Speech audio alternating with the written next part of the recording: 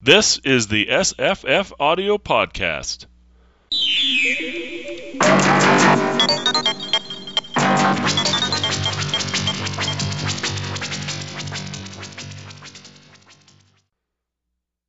Hi, I'm Jesse. Hi, I'm Paul. Hi, I'm Marissa. We're going to talk about The Dying Earth, a novel/collection from 1950 written by Jack Vance. I bet my bottom dollar that this is a Paul-inspired book. I'm certain I was the one who inspired this after we did The Moon Moth. I suggested we should do more Jack Vance. Why don't we do some Dying Earth? Because you weren't into the idea of doing a series, so that kind of knocked out some possibilities. Yep. Technically, you tricked me, though. This is a series of stories inside a book. Some people don't call it a novel. They call it a collection. A story suite, some people call it. Yeah. Which is kind of highfalutin way of saying the stories are connected. Yeah. And I mean, you do have one character. The characters kind of go from one to the next. You see one in a major role and see a minor role. Minor becomes a major. Except for Sphere, which is much more self-contained and much more just an individual unit. But the first five are kind of strung along. It's a great book of language. I want to ask Marissa a question, though, because I haven't read this before. This is the first time for me. Had you read this before? No, this is the first time for me as well. Okay. Now that you have, I still have another question for you. If I come and witness the excellent prismatic spray of Hollywood, its travertine streets and its lapis lazuli roads, Wow. will you buy me a black dragonfly to ride like my brother Paul's? Of course. Thank you. Why wouldn't I? It's just I hate the world and everything in it, but I'm trying to change. This is a weird book, Paul. It's really weird, but really good. Mm-hmm. Okay, so I had heard about this book for years because it's an appendix N of the Dungeon Master's Guide. The magic system of Dungeons and Dragons is explicitly described as fancy, and so I'd heard about I'd read other Jack Vance before this. I mean, stories like the Moon Moth, the Demon Princess novels, the Planet of Adventure novels. I mean, it took a long while for me to actually get to read this because it was just out of print. I mean, I remember going into a used bookstore and seeing a print copy of this, a just thin paperback for the bargain price of $25 in 1990 money. Oof. So I thought, maybe I will wait. And then finally, when they started getting reprinted, Tor did some omnibus editions. I finally was able to actually get into the Dying Earth in a way that I'd only been able to get on from the side, via second order effects. I mean, Gene Wolfe's novels are very much based on the Dying Earth as far as that future mix of technology and magic. So when I finally got into it, it's like, okay, this is how good it was. So it wasn't until the 90s that I actually got to delve into the Dying Earth and the richness of the language, the strangeness of the far future, the amoral characters who seem intent on usually just screwing each other over. Except for Guillaume, maybe there's not a lot of characters you actually would trust to actually have dinner with, or you trust not to steal your money. But it's just such a wondrous world to me. I mean, as a role player, long-time listeners know I role play a lot. I mean, this is a rich world to go and explore as the sun is starting its final descent into dying. The sky is relatively dark, and the earth is weird and wondrous with the leftovers of billions of years of civilization just lying around. Mm-hmm. So, I've not read The Dying Earth before. I've read, as you had, a little bit of Jack Vance. But it's funny because I'm very familiar with the genre. I just didn't think of it like as being defined by this book. So I can see its future echoes and obviously its subsequent stuff. But this is the one I sort of think of as right in the middle. I guess there's I was thinking this morning about how if you squint a little bit, the Matrix is actually a dying Earth story. The way, Whoa. well, if you think about how they're underground and Earth's, I don't know, not doing so well up top, but how if they access certain, I don't know, special moves, they can memorize or use skills to, I don't know, become fighting machines or whatever. I mean, it turns it into a Hollywood movie, true. but it is kind of a weird, twisted version of a dying Earth, and that's not maybe the most obvious one. But I was thinking, like, why is it was so familiar, so obvious, and so familiar is the magic system is from Dungeons and Dragons. It's identical to this. See, I didn't have that. I haven't really played Dungeons and Dragons, so I had no idea about these connections until I started like Googling this book a little bit, and I saw everyone talking about that, and I was like, oh, there's a whole community of people who know the magic and the runes and stuff from this book back and front. Yeah, like the prismatic spray is a spell in. It's a 9th level spell. It's one of the most powerful spells in the game. It's pretty nasty. Right, and the way I like how the other spells we get in here, they all have like some magician's name attached to them. Like I'm trying to think of the ones that are in the book, but there's a whole bunch of them in Dungeons and Dragons where it's just you assume that the guy whose name is attached to it was the wizard who invented this spell. And it'd be like Mordecaine's cloak of invisibility or whatever it is, right? Or I guess those are magic items, but no, but like Bigby's grasping hand. There you So go, Bigby yeah. was clear was a spellcaster who came up with the spell. Yeah, this there's book a is floating disc one too. What's that one, Paul? Tensor's floating disc. There you go.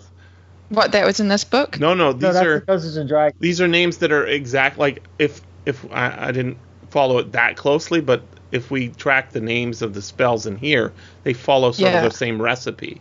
Magic Missile is like a super low level spell, right? In Dungeons and Dragons, so it doesn't get a name like. That's funny. But yeah, there's a scene. I think it's in the second book or the second part of the story where he's gonna jam 5 spells into his brain instead of 4, and it's really hard. And then he goes out in the woods and uses one of them, right?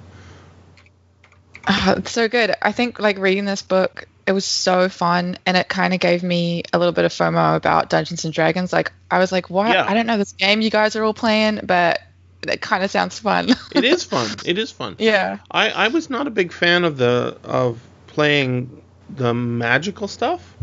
When I was playing Dungeons and Dragons, I don't think I ever rolled up a magic user character.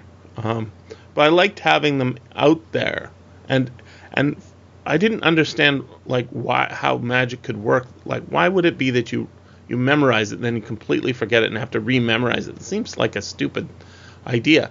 However, it's a way of making it controllable, right? If you can cast the same spell over and over again in the game, I cast Magic Missile again. It makes the story kind of stupid, but also that's kind of boring as well. But yeah, it's also like overpowered, as they say. The kids say it's OP. Yeah, which usually they mean is a kind of good why. thing. It's similar to that thing of why I don't enjoy superhero movies that much. Like when someone has an ability that they can just pull it out of their pocket any old time. It's like, What was that? There was a superhero show a few years ago. It started off I think it was called Heroes, right? You guys remember that show? Yeah. And I've completely forgotten about it to this point, but it starts off really well, where you get these new heroes showing up, and then as the story goes on, you realize, wait a second, I don't really need to watch the next season of this show, because Right. you got the idea, and it's more like just drama now. Yeah. Once they have a handle on their abilities and they can use it, it's like Origin stories are actually the most interesting kind of stories for superheroes, right? Mm-hmm. Which is why we keep getting them over and over again. Exactly. That's why they keep rebooting the Spider-Man movie. Every couple of movies. Time for a new Spider-Man. Okay. But I have the list of 5 spells that. Oh, do you? Mazarian does. Mazarian made a selection from his books and with great effort forced 5 spells upon his brain. Fandel's Gyrator, Feliquin's second hypnotic spell, the excellent prismatic spray, the charm of untiring nourishment, and the spell of the omnipotent sphere. So he's loaded for bear with that. But once he uses a spell, it's gone until he can memorize again, which is exactly how it works in Dungeons. So we should be clear. That's how it works through most of early Dungeons and Dragons. Once you get to 4th edition, things go really weird, whereas people get spells that they can use every turn, which I know as a purist goes like, wait, what? You can cast it every turn without ceasing? What the heck is that? Or you can use it once a day unless you roll high, and then you can use it again. Like, this is not the fancy magic I learned, man. I wish they had the actual words in the like when if you got. I have these big manuals that I never really use. I just have them, Marissa, where it's it's got a list of the spells. It's a spell book basically. For Dungeons and Dragons. Yeah, for Dungeons and Dragons. And the thing is it tells you what it does. Are they big tomes with leather covers? They're pretty nice. They're not as big as I'd like them to be. Awesome. But it says how many turns it lasts, and it says what the damage will inflict and what kind of species or whatever it is. But it doesn't actually have, the incantation that you could have the character use. Ah. And I think I haven't played, I think maybe a 10th of what Paul has played. I think if you had that'd add a lot of fun to the game. What do you think, Paul? Does anybody ever try to make up their own spell words, tongue twisters? Well, as it so happens,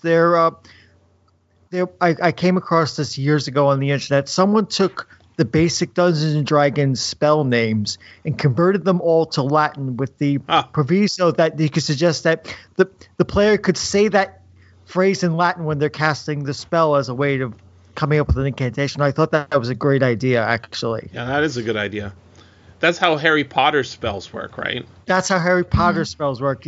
And yeah, they're all in Latin or pseudo-Latin. So, I mean, this came out long before the Harry Potter series. So, it's just an old idea kicking around. Just something more interesting, like I cast magic missile. That's kind of rather flat role playing. Yes, it's sort of more interesting. Like I point my wand to the orc. You shall die today. I cast my magic missile at you thus. That's a lot more interesting than, just flat. Oh, okay. The orcs are coming. Okay, I will cast web. That's really lazy role playing. That kind of person probably is better off playing a fighter than playing a mage. Mm-hmm. Playing a mage is all about color and action and doing big things. Can you tell I play mages a lot? I also note that in sort of a counter to Dungeons and Dragons, this book, I think all the wizards carry swords. Yes. Which is, when I was being indoctrinated into this as a callow youth, Marissa, I was told, no, wizards don't carry swords. And I say, well, why don't they carry swords? They have daggers. Why can't they carry just a long dagger? And the answer I got was not satisfactory, but I understand Wait, now. this is when you were being indoctrinated into Dungeons and Dragons? Yes. Yeah. And I better understood why clerics are not allowed to use edged weapons. That actually has basis in history. Why? Why can't they? Okay, so as a cleric, you're supposed to be close to God and do no wrong. You're supposed to be like Jesus, right? Which means you can't go into a battle and start stabbing people to death. However, they found a way around this. Technically. So the bishops, Yeah. they just go out in the field in the armor, and instead of carrying a big knife or an axe, they carry a big hammer. And they said, "What? I didn't make any blood. I just crushed his head. I'm just swinging my arm, and if someone walks into it, That's right. it's not my fault." So there's sort of a twisted logic to that, but Gandalf is the wizard, right? And he carries a big long sword. So what's the story, Paul? Explain it.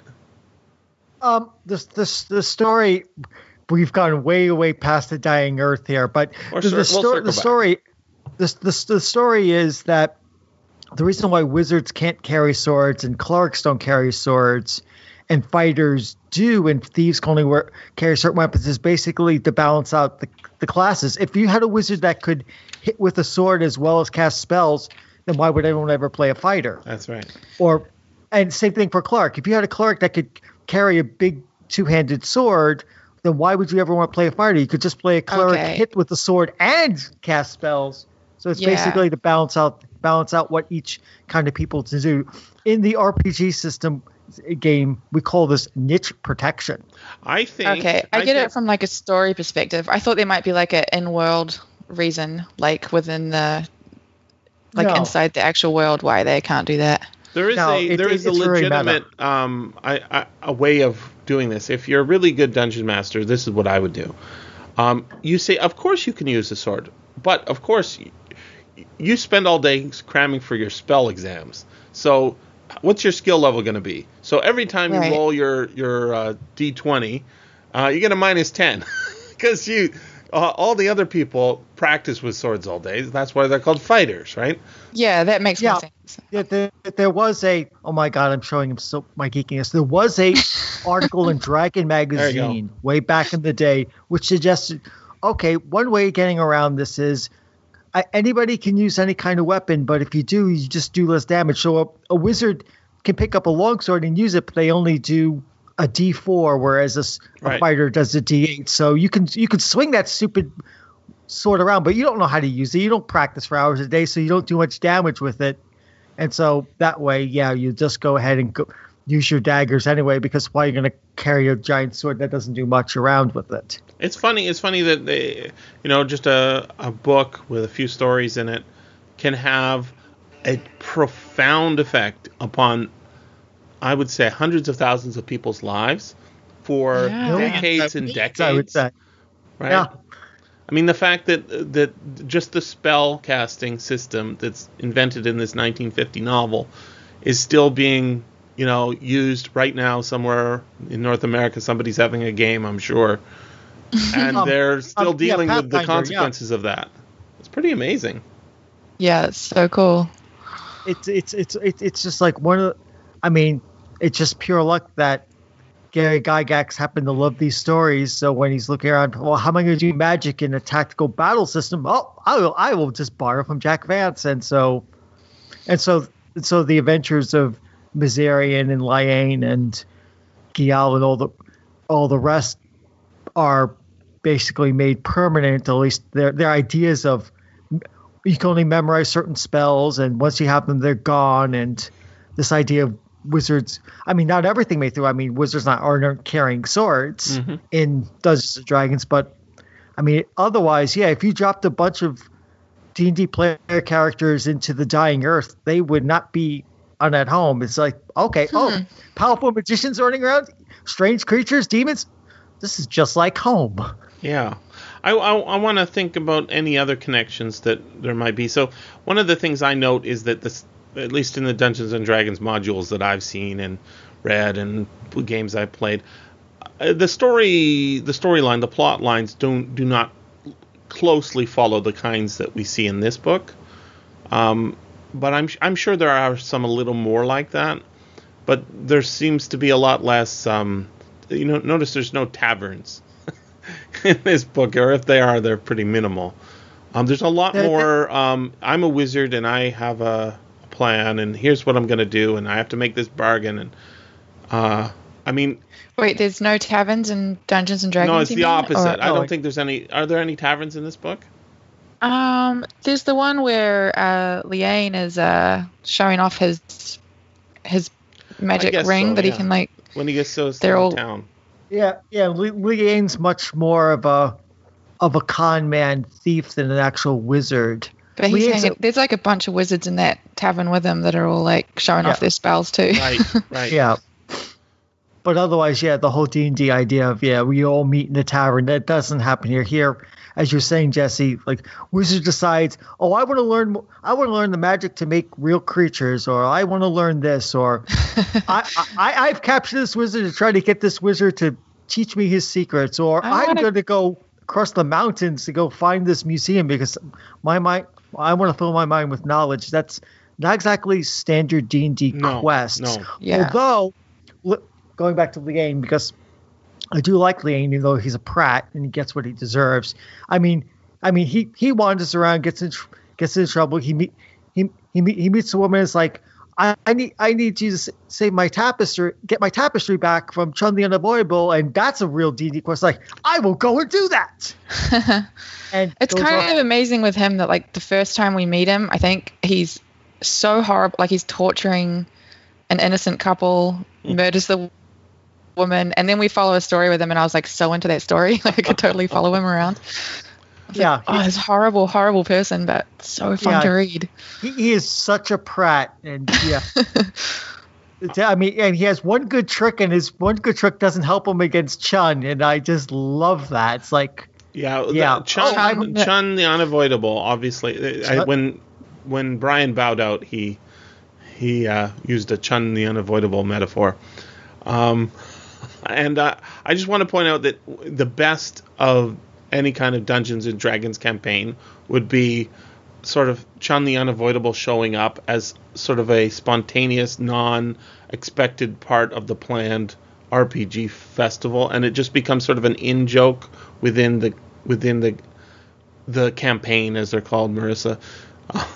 Like, you do not want to get the ire of Chun the Unavoidable, and then it's just unescapable, right? And that kind of sort of perversity of the dungeon master who comes up with this clever idea and then continually forces this horror upon the characters is sort of the high points, I would say, of any Dungeons and Dragons campaign. Am I wrong, Paul? I do remember seeing suggested stats for him once upon a time, and it was noticed like Chun the Unavoidable can follow any player character, even if the characters travel to other planes of existence. Chun can still follow them. It's so because he's unavoidable. That's his shtick. He's big and strong, and wherever you go, he can follow you. He was awesome. I hope that when he appears in the games as well, that he would appear from behind a tapestry, because that was just too funny. like, haha, I'm here. Yeah, of all the places, like just standing here behind the tapestry. He's almost a character out of The Princess Bride, isn't he? Yes, totally. It's fun stuff. And a passion for eyes. What he quite does with these eyes, it's like. He liked Liane's because they were nice and golden, and so she got two threads that time for bringing Liane to him rather than just one. That was a good story. Mm-hmm. I like that twist. The Twick men have an unexplainable passion for salt. Right, there's a bit of like spice and salt trading going on, right? Yeah, the dragonfly riding guys. Who even though that girl that the guy's after is actually helping and protecting them, totally sells her out just for a vial of oil. Everybody in this world is pretty horrible. Mm-hmm. I told you, everyone's screwing each other over, and it's not a place I would want to linger and visit. I mean, I would like to go see the Falling Wall and see some of these wonders, but I'd keep a hand on my pocket, another hand on my sword, and watch out for incoming magicians wanting to shrink me and put me in their little dungeons. Yeah, don't trust any of the creatures you find sitting on a log in the middle of a meadow. Don't trust anything, really. I mean, no. I mean, like early Dungeons and Dragons, where the player characters were just afraid of everything because the DM could throw anything at any moment. That's kind of a very Vancean sort of point of view. I mean, look at all of Sphere, who has a spell that as long as he doesn't leave the road, he's fine. But he gets tricked and his horse gets started. He winds up on the metal and winding up having to do this. Wind up judging the worst beauty contest of all time. That actually felt like a Poole Anderson story. That part. That felt like something out of Virgin Planet. That was that was funny. It's interesting too, because we don't just see it from like in the first story. We're not even on the Dying Earth, right? We're in some other plane. Ambien or something, Ambulan, I can't remember. Yeah. And then we hear about the deep blue sky of Earth, and then we go there, and it seems like. Am I wrong? Is it another? It's not another planet, right? It's just another mode of reality. I don't know. They themselves don't exactly say no, but my impression is that it is basically a pocket dimension that Pendulum created. Right. It's not said explicitly, but it's my impression that Pendulum has his own little pocket dimension of his own. It's actually just a good place to go so you're safe. Yeah, he's got everything he wants. He can work on his spells. I mean, things don't always work out. I mean, he creates Tisane and created her wrong, so that. Oh yeah, she hates it. She hates everything and finds everything ugly and evil. But his girls that he's growing in the vats don't always work out perfectly. Yeah, I was a little unclear. Are they all? Because I remember at least one of the other ones was he said the female form, and I thought, well, maybe they're all females. He's just trying to make a girl, but he called most of them it, right? And I guess that's because they were not fully formed or whatever. It's kind of it's kind of like he also does multiple things. He says Pendulum's voice was amused. I too have vats where I mold life into varied forms. Right. This girl Theseus I created, but I wrought carelessly with the flaw in the synthesis. So he makes all sorts of things because he's sitting in his little pocket dimension. What else? What do people do all day? I mean, Iron Man builds suits of armor. Pendulum just makes creatures and bats. That's what he does. I mean, that's why Turjan wanted to find him, because Pendulum's the uncontested expert in this matter. So that's why Turjan went to go reach him, so he could learn how this all works. I mean, and then of course, once Turjan gets that information, then everybody else wants it as well. So Pendulum, who did Pendulum make? Pendulum made Sias. Sias. Okay. And she's the twin. Oh, not twin. She's the sister of the other one, Sane. How do you say it? Yeah. Oh, was he saying it? I think he was saying Sais and Sain. Yeah. Sais and Sane. Yeah. So we've got the T apostrophe S. S-A. Yeah. And they just happen to have the same names. I think that this is like, or the same intros. It must be like the T apostrophe is T. T stands for like of the or something like that. It's interesting. Like, I was wondering why Handmaid's Tale, because they're unrelated, other than the fact that they're created in the same way. But they also look the same, right? And no, they're not.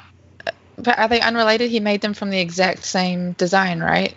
Yeah. It's just that he fixed the flaw with their brain. But it's like it's spell casting. It's very interesting because this is not coming out of nowhere. The fact that they're creating women in vats or bottles is that's what alchemy was mostly about. It wasn't mostly about making women in bottles. Well, yeah, it mostly wasn't about making gold, out of. I mean, they did do that sort of thing, but that was more. That was how the alchemists seemed to sell their patrons on why you should fund me.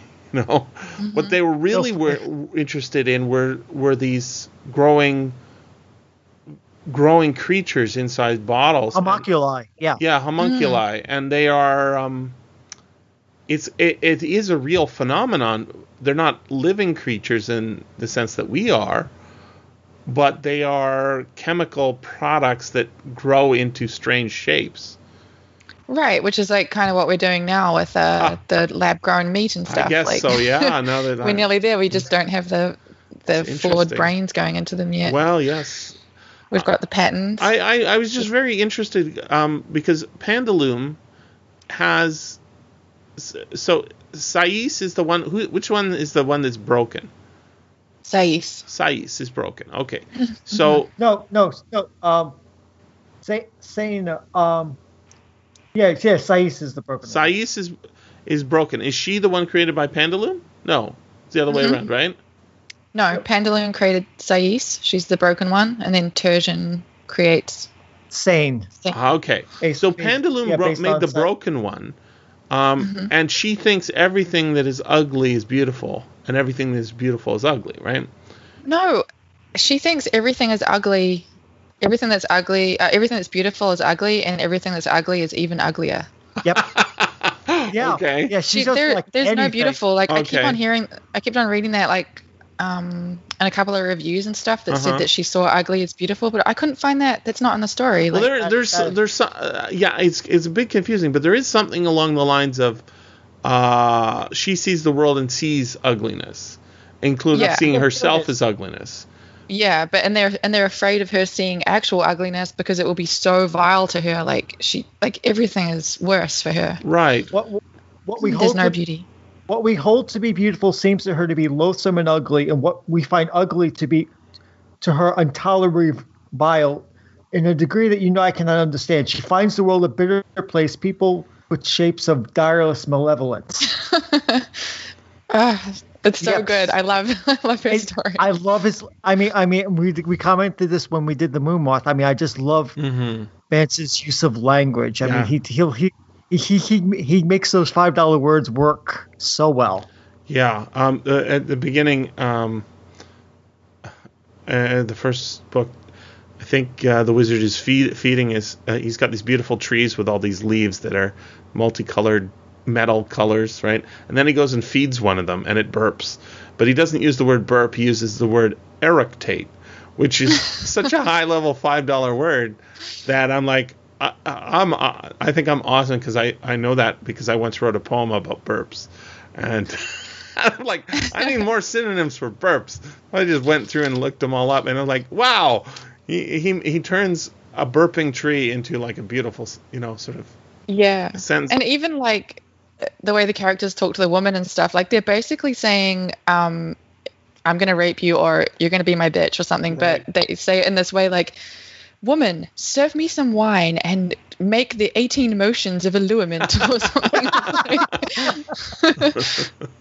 Yeah, they've got it all worked out, right? They know that's I think that's part of so good. I think that's part of why the dying earth is interesting as a concept, is because this is not this is the opposite of when the earth was new, right? When everyone is young and innocent, and now we've got a world in which everyone is corrupt, right? Everything is there is no innocence. There's only the past and only loss, and there's no future, and that's why it sort of feels like the Matrix, right? Once you've what are they gonna do when the Matrix is finished? I didn't watch the second and third movie. Thank you. Please don't even tell me about them because I don't want to know about them. Okay. But what are they gonna do when they solve this and they liberate all those folks who are in those tanks? There's no fucking thing to do, right? Yeah. All they can do is sort of live inside that their tanks, and and they can all turn into poets. That's right, and just know that's where they're at now. I think it's really cool. I was mentioning at the beginning of this that this is sort of the middle of the dying earth sort of ideas, because there's a lot of later stuff. Obviously, I'm pointing to the Matrix too much, but I want to point to some of the earlier stuff. So Have you guys heard of this poem called "Darkness" by Lord Byron? Nope. No. It's pretty cool. I thought you were going to go for E.R. Edison here. Oh, there's a lot. There's a lot, Paul. A lot, especially at turn of the century, 19th, 20th century, fantastical stuff. But "Darkness" by Lord Byron it's about 6 minutes to read, so I'm not going to inflict that upon you. But I will read the first. Let's see. I'm trying to find the end of the first sentence. It's pretty long. I'll just read the first sentence of it. I had a dream which was not at all a dream. The bright sun was extinguished, and the stars did wander darkling in the eternal space, rayless and pathless, and the icy earth swung blind and blackening in the moonless air. Morn came and brought no day, and men forgot their passions in the dread of this their desolation, and all hearts were chilled into selfish prayer for light. And they did live by watchfires and the thrones, the palace of the crowned kings, the huts, the habitations of all things which dwell, were burnt for beacons. Cities were consumed, and men were gathered round their blazing homes, to look once more into each other's face. Happy were those who dwelt within the eye of volcanoes, and their mountain torch, a fearful hope, was all the world contained. Forests were set on fire, but hour by hour they fell and faded, and the cracking trunks extinguished with a crash, and all was black. Whoa, that is dark. Yeah, it's called "Darkness," and what's interesting about it is it's kind of like you could see it as the day the sun doesn't come up, right? And here we've got not the day the sun come up, but every day it gets redder and redder, and the light from it becomes more feeble and more feeble. And if you read the whole poem, it's pretty gruesome, and it's kind of inspired by a real incident, volcanic eruption. That's the same one that if you guys know the was this The Year Without a Summer or something like that? Yeah. The time when they're in Switzerland, and Mary Shelley writes Frankenstein, and Lord Byron writes something, and they all spend all their time indoors writing at night instead of enjoying the summertime because of a volcanic eruption. Summer. Yeah. I think it's The Year Without a Summer is one way to look it up, but it's like 16 or something like that. Yeah, the Krakatoa eruption. Right. So it's kind of inspired by that, but the other way of reading it is it's just sort of it's just like it's not. When he says it's a dream and not a dream, it's kind of like saying it's just every day, right? We're sort of in cycles, and people are. The darkness is metaphorical in a certain sense, but it is sort of the start of a long series of. Maybe it's not the start, but it's an early point in a long series of, this is not a young Earth. And I was thinking about how, in listening to this book, I was thinking about how this is actually not a new idea, even for Byron, because Shakespeare's fairies, right, and Tolkien's Middle Earth, and the elves of Middle Earth, they're all living in a kind of dying Earth. From their point of view, yes. Right, from their point of view. The third age of man in Tolkien, for the elves is a dying Earth. Their glory days are long since gone. Back in the first age, the elves were standing up against Morgoth, and right now they can't even face Sauron without help. And you have these more brutish people just populating the world, and all they have is their small little fastnesses of light against a growing tide of darkness and ignorance. So for them the apocalypse has happened, and this is the last days of the world before they'll go off to Valinor and leave. I guess it's like our deepest, oldest fear, right? Like the end times, the end days. Like we've probably been afraid of that. It's different from like the Christian end times where Jesus is going to come and the world's going to be swept by these horrors. It's more like, no, this is how we live now, right? And Yeah, actually, he uses the word a few times, like the twilight days Right, kind of thing, which is right. like that little Yeah. in between. right, and if you think about how like if you just read the news and just look at the environmental stories, I'm kind of thinking we're heading into the twilight now because Yeah, I I mean think that just too. the number of fish that are left in the sea. And you know what? With the rhino, the last male rhino of a species being put down, and this is with a you know, no concern. We seem to be, yeah, we're kind of fucking this up. Yeah, we Yeah, can't I was really like, stop it.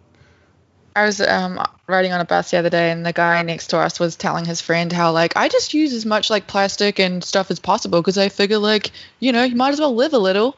And it's like, yeah, we're doomed. Yeah, because that is People are living like that. Like, yeah, that is, and that's the way the billionaires are. We got to get our money in before the end comes. yeah, we're in the twilight, and who cares? It's all over anyway. Let's just go hard. It's a nice and uplifting book you picked for us here, Paul. It was uplifting though. It was so dark, but so funny and uplifting. Like, It is. I don't know. It is I think a fun read. I was smiling a lot while I was reading it. So I mean, yeah, just watching the twists and turns and seeing these people get into horrible situations and try to get out of them, sometimes by luck and sometimes by guile. I mean, yes, it's not a happy-go-lucky book, but I mean, Gial of Sphere has a happy ending.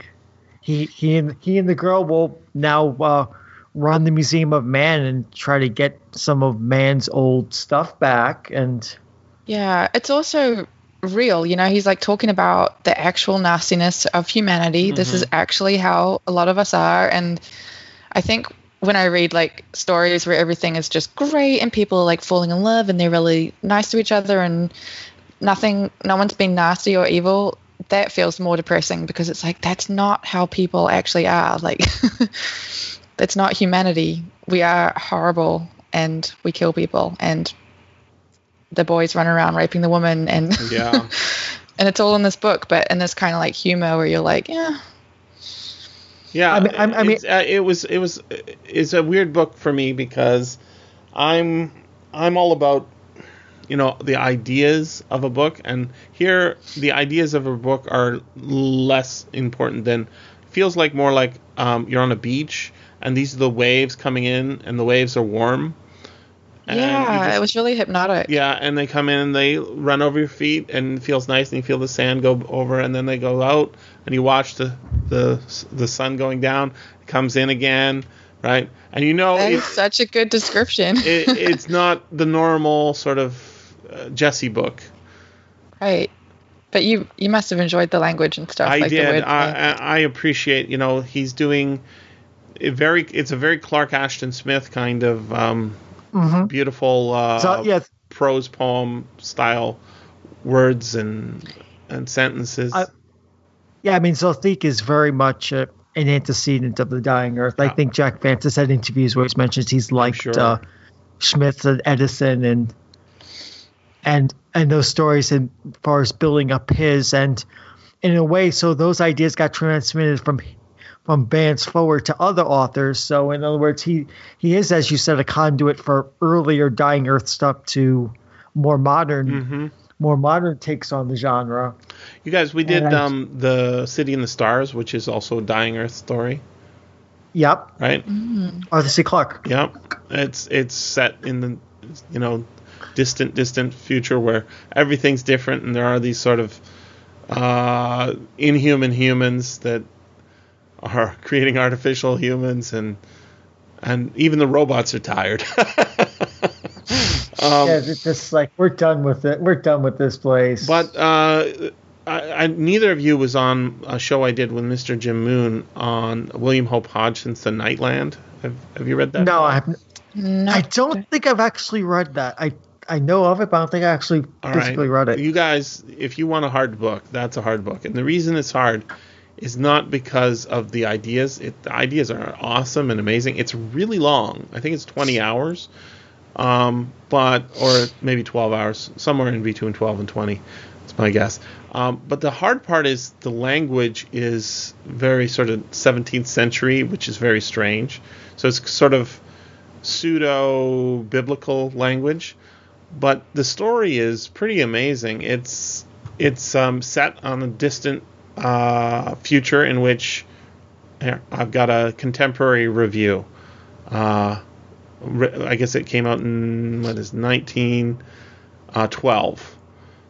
So just before the First World War. Yeah, no, I was going to say just before Edgar Rice Burroughs' Princess of Mars, which is also a kind of dying Earth story set on another It's planet. a dying Mars story. Right, yeah. So here's a contemporary review of The Nightland.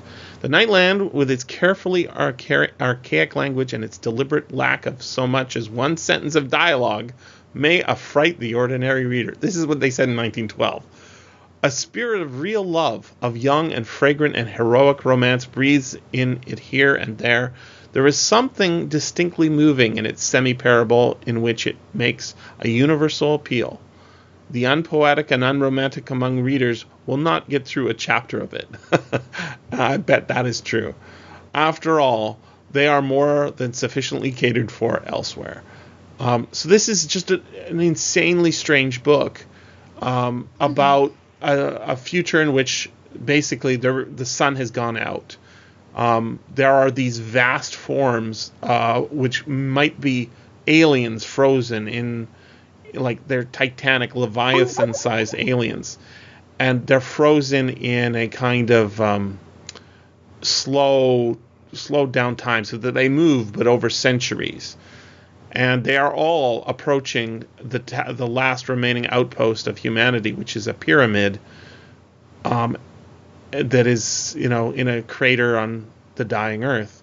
And as they approach, a hero has to go out and venture out to save a girl.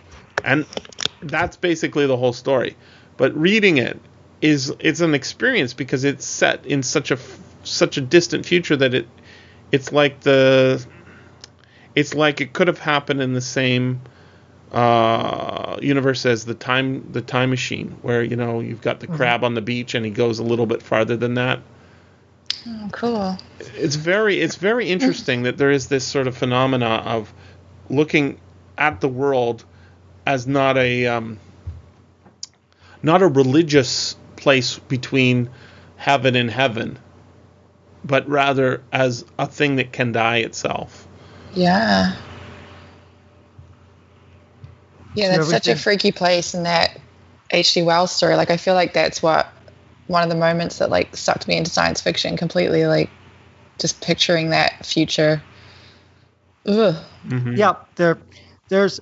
Do you, Jesse may remember? I don't know if Marissa does. Do you remember the old Choose Your Own Adventure books? Mm-hmm. Mm-hmm. The first Choose Your Own Adventure book, number 1, and so that kind of hooked me right in the start. It was called The Cave of Time, where you go into this cave in Utah and you can wind up in these, and based on your choices, you wind up any sorts of number of times and locations. And one of them, I didn't realize at the time because I had not read The Time Machine. You go through a passage, you come out, there's a landslide, it closes behind you, and up you see the red dwarf's sun, and it's cold, and you're just standing on this beach. Oh my God. And you're stuck there forever. I mean, years later, I read Time Machine, like, oh, they did The Time Machine. Mm-hmm. Oh, crap. Except you're stuck there. It's even worse. You can't even go back at this point. So, yeah. So, that's sort of there. I mean, that gets into the whole, there's a whole thing of cosmography. It's like, what's the future of the universe? Are we headed for a big crunch? Is the universe is going to spread apart till it just becomes dead and cold? And there are people who worry about something that realistically we don't have any experience we'll ever have of knowing that, unless you get to a really weird situation where we get resurrected at the end of time or something, like Riverworld, or like Riverworld. Right. I mean, have you read Riverworld, Marissa? No.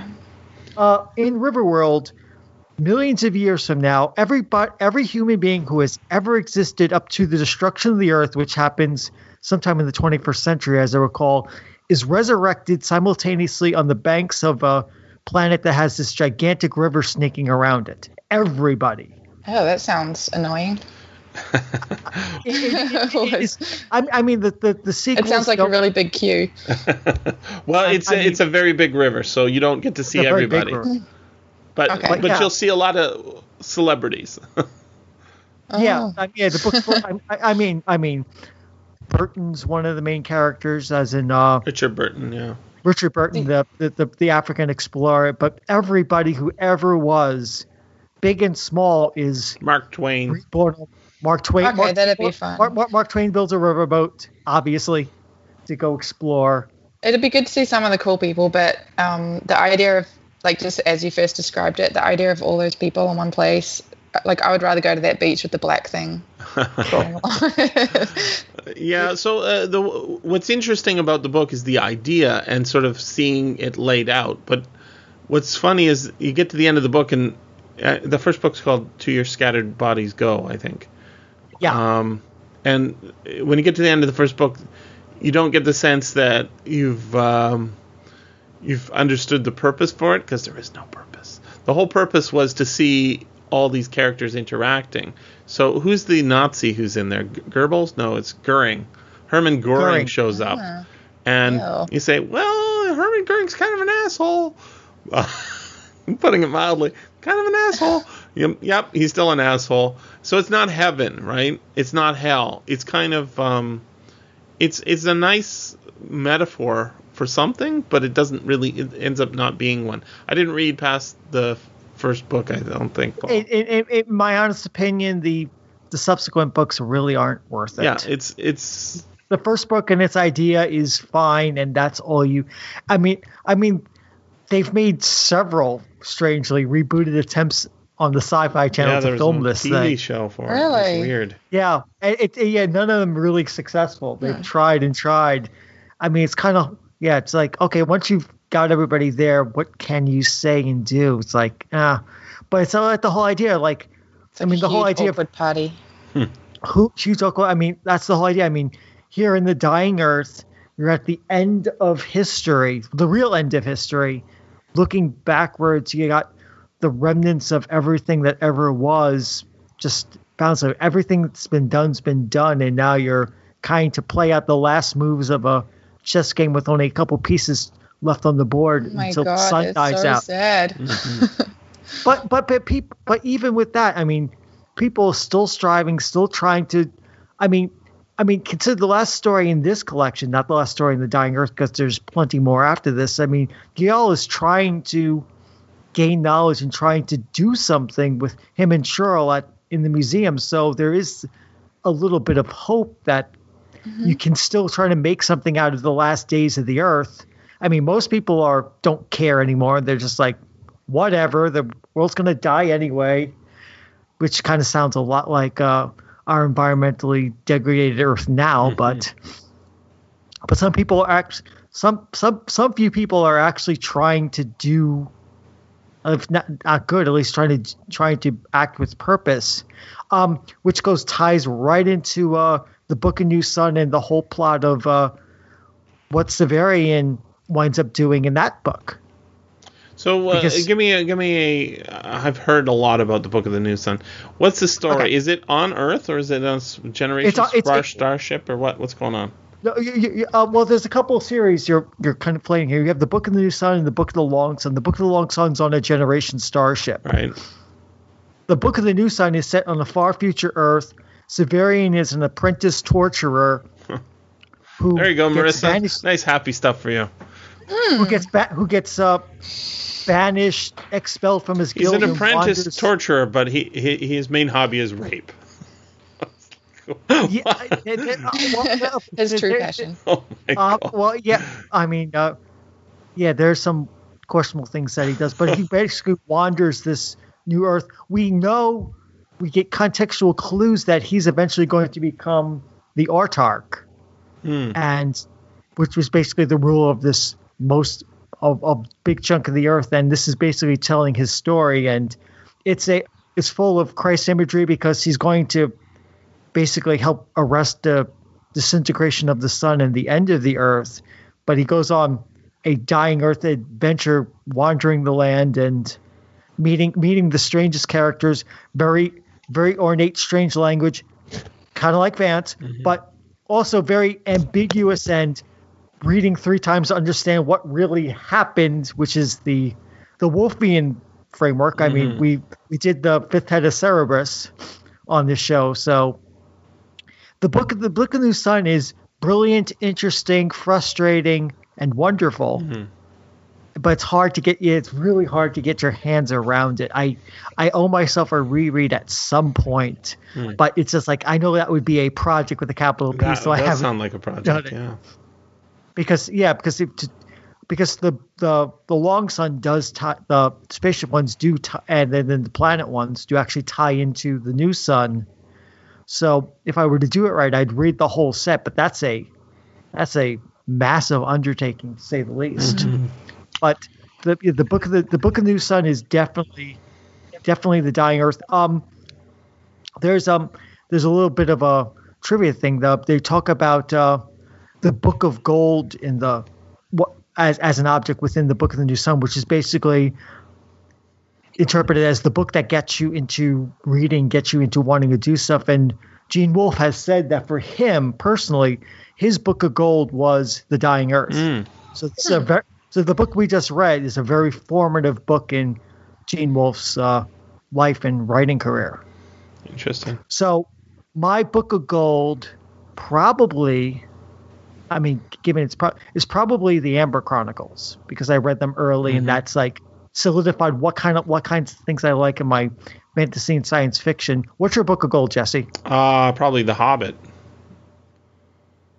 I mean, it's not science fiction, but seeing a book, a paperback on my dad's bookshelf with a big dragon on it, sitting on a pile of gold, and a little, I don't know, ghostly looking hobbit invisible there, saying, "Hey, read this to me." I was like, "Wow, this is amazing!" Turned the world that was already magical into a real magical world, because. What's your Book of Gold, Marissa? I was just trying to think about that. Like, I think there's so many. There's probably not like one, but if I think about the one book that made me, as a kid, like get super excited about reading. This is going to explain a lot about my taste in reading. It's probably like Cujo, Stephen King's Cujo. Wow. Yeah, I think I carried that book around and like it got so tatty because I was so amazed with his writing and the darkness of that book. So it's a powerful book. That explains your editorial career. And he also led me into science fiction because then I read all of his horror and then I read his Dark Tower series and I was like, oh, science fiction is interesting. It's not just laser guns and in fact, it's almost never laser guns, is it? Exactly, yeah. That's the funny part. I was thinking something Paul said. Paul said he's done questionable things. That made me think. Yesterday I was watching a interview. I tweeted it of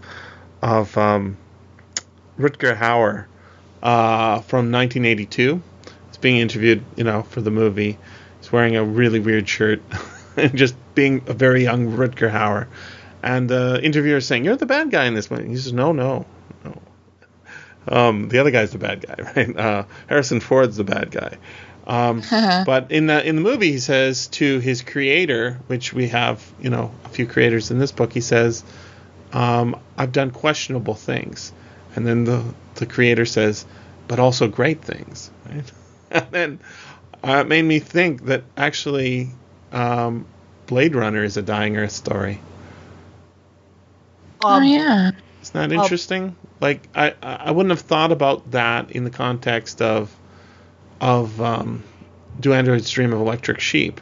But the imagery that we get from Blade Runner that's so infectious for film and sort of the idea of neo-noir and the idea of, film, dystopia is actually quite strikingly, obviously, a Dying Earth in not a fantasy realm, but a an actual science fictional world in which there are no heroes really, right? And everybody is got a game going, and everything's falling apart, and the environment's fucked, and so the creatures being created are no longer biological because that doesn't work anymore.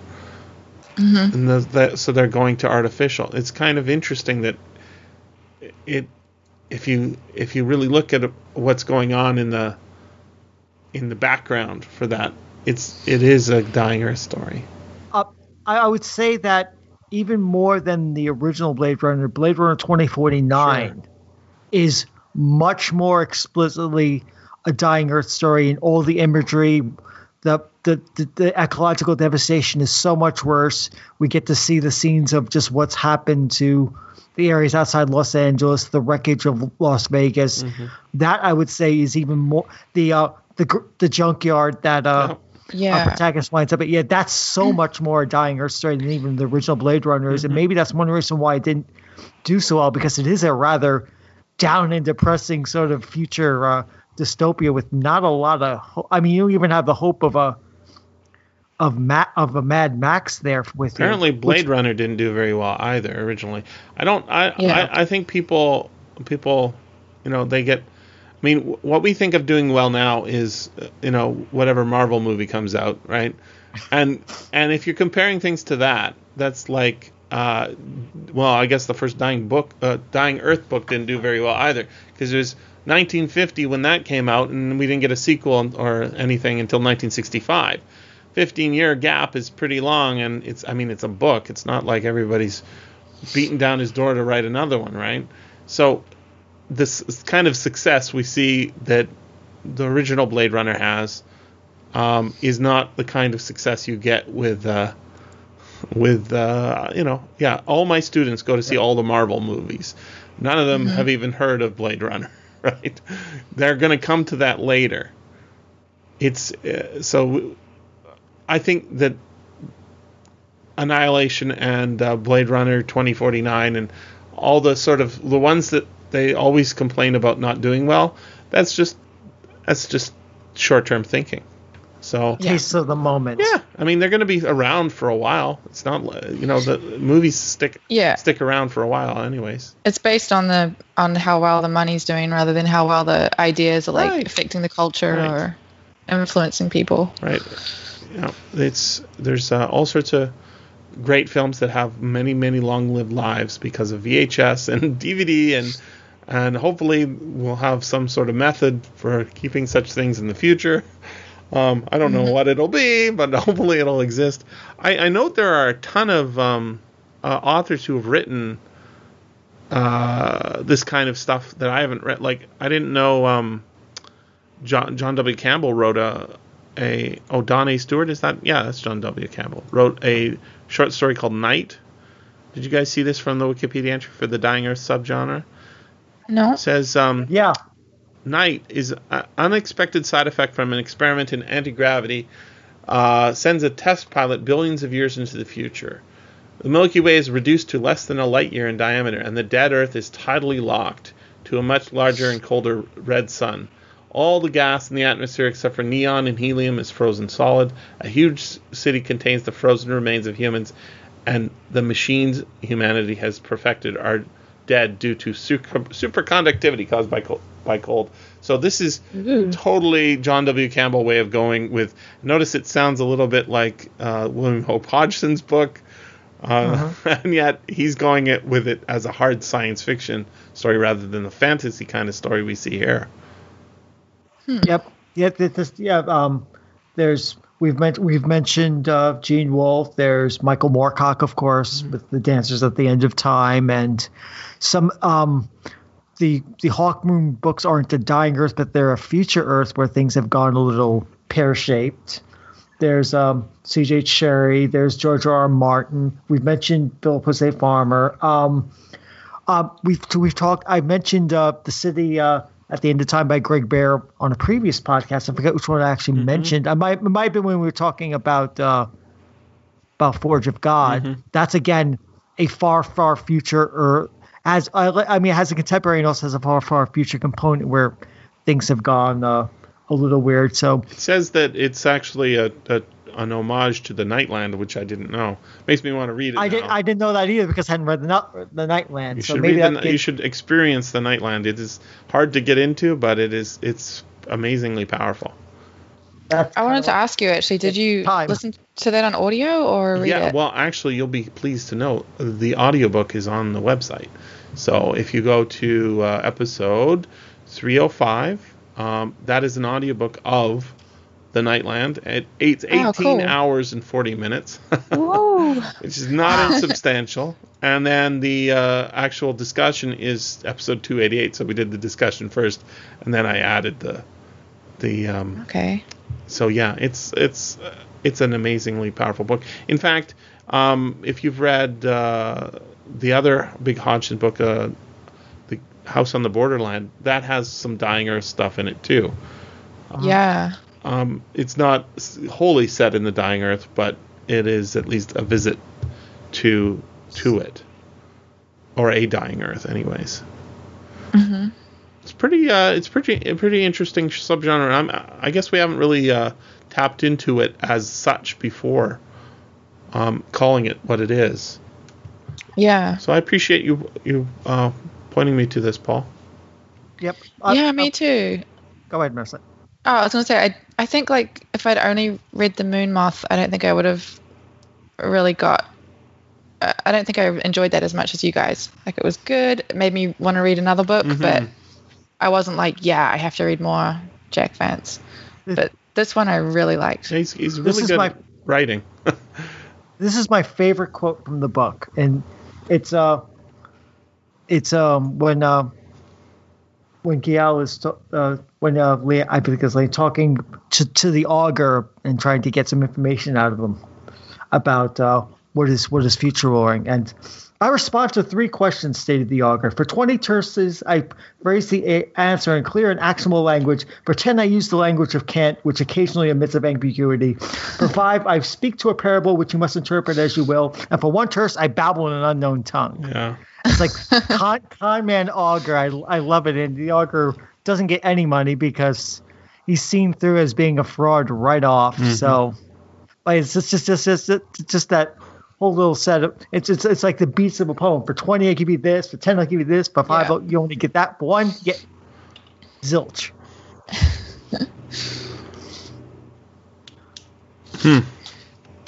Yeah, even the prophets are corrupt and fake, right? Corrupt.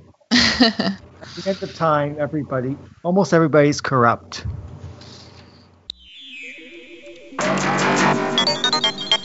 This has been the SFF Audio Podcast. Please join us at www.sffaudio.com.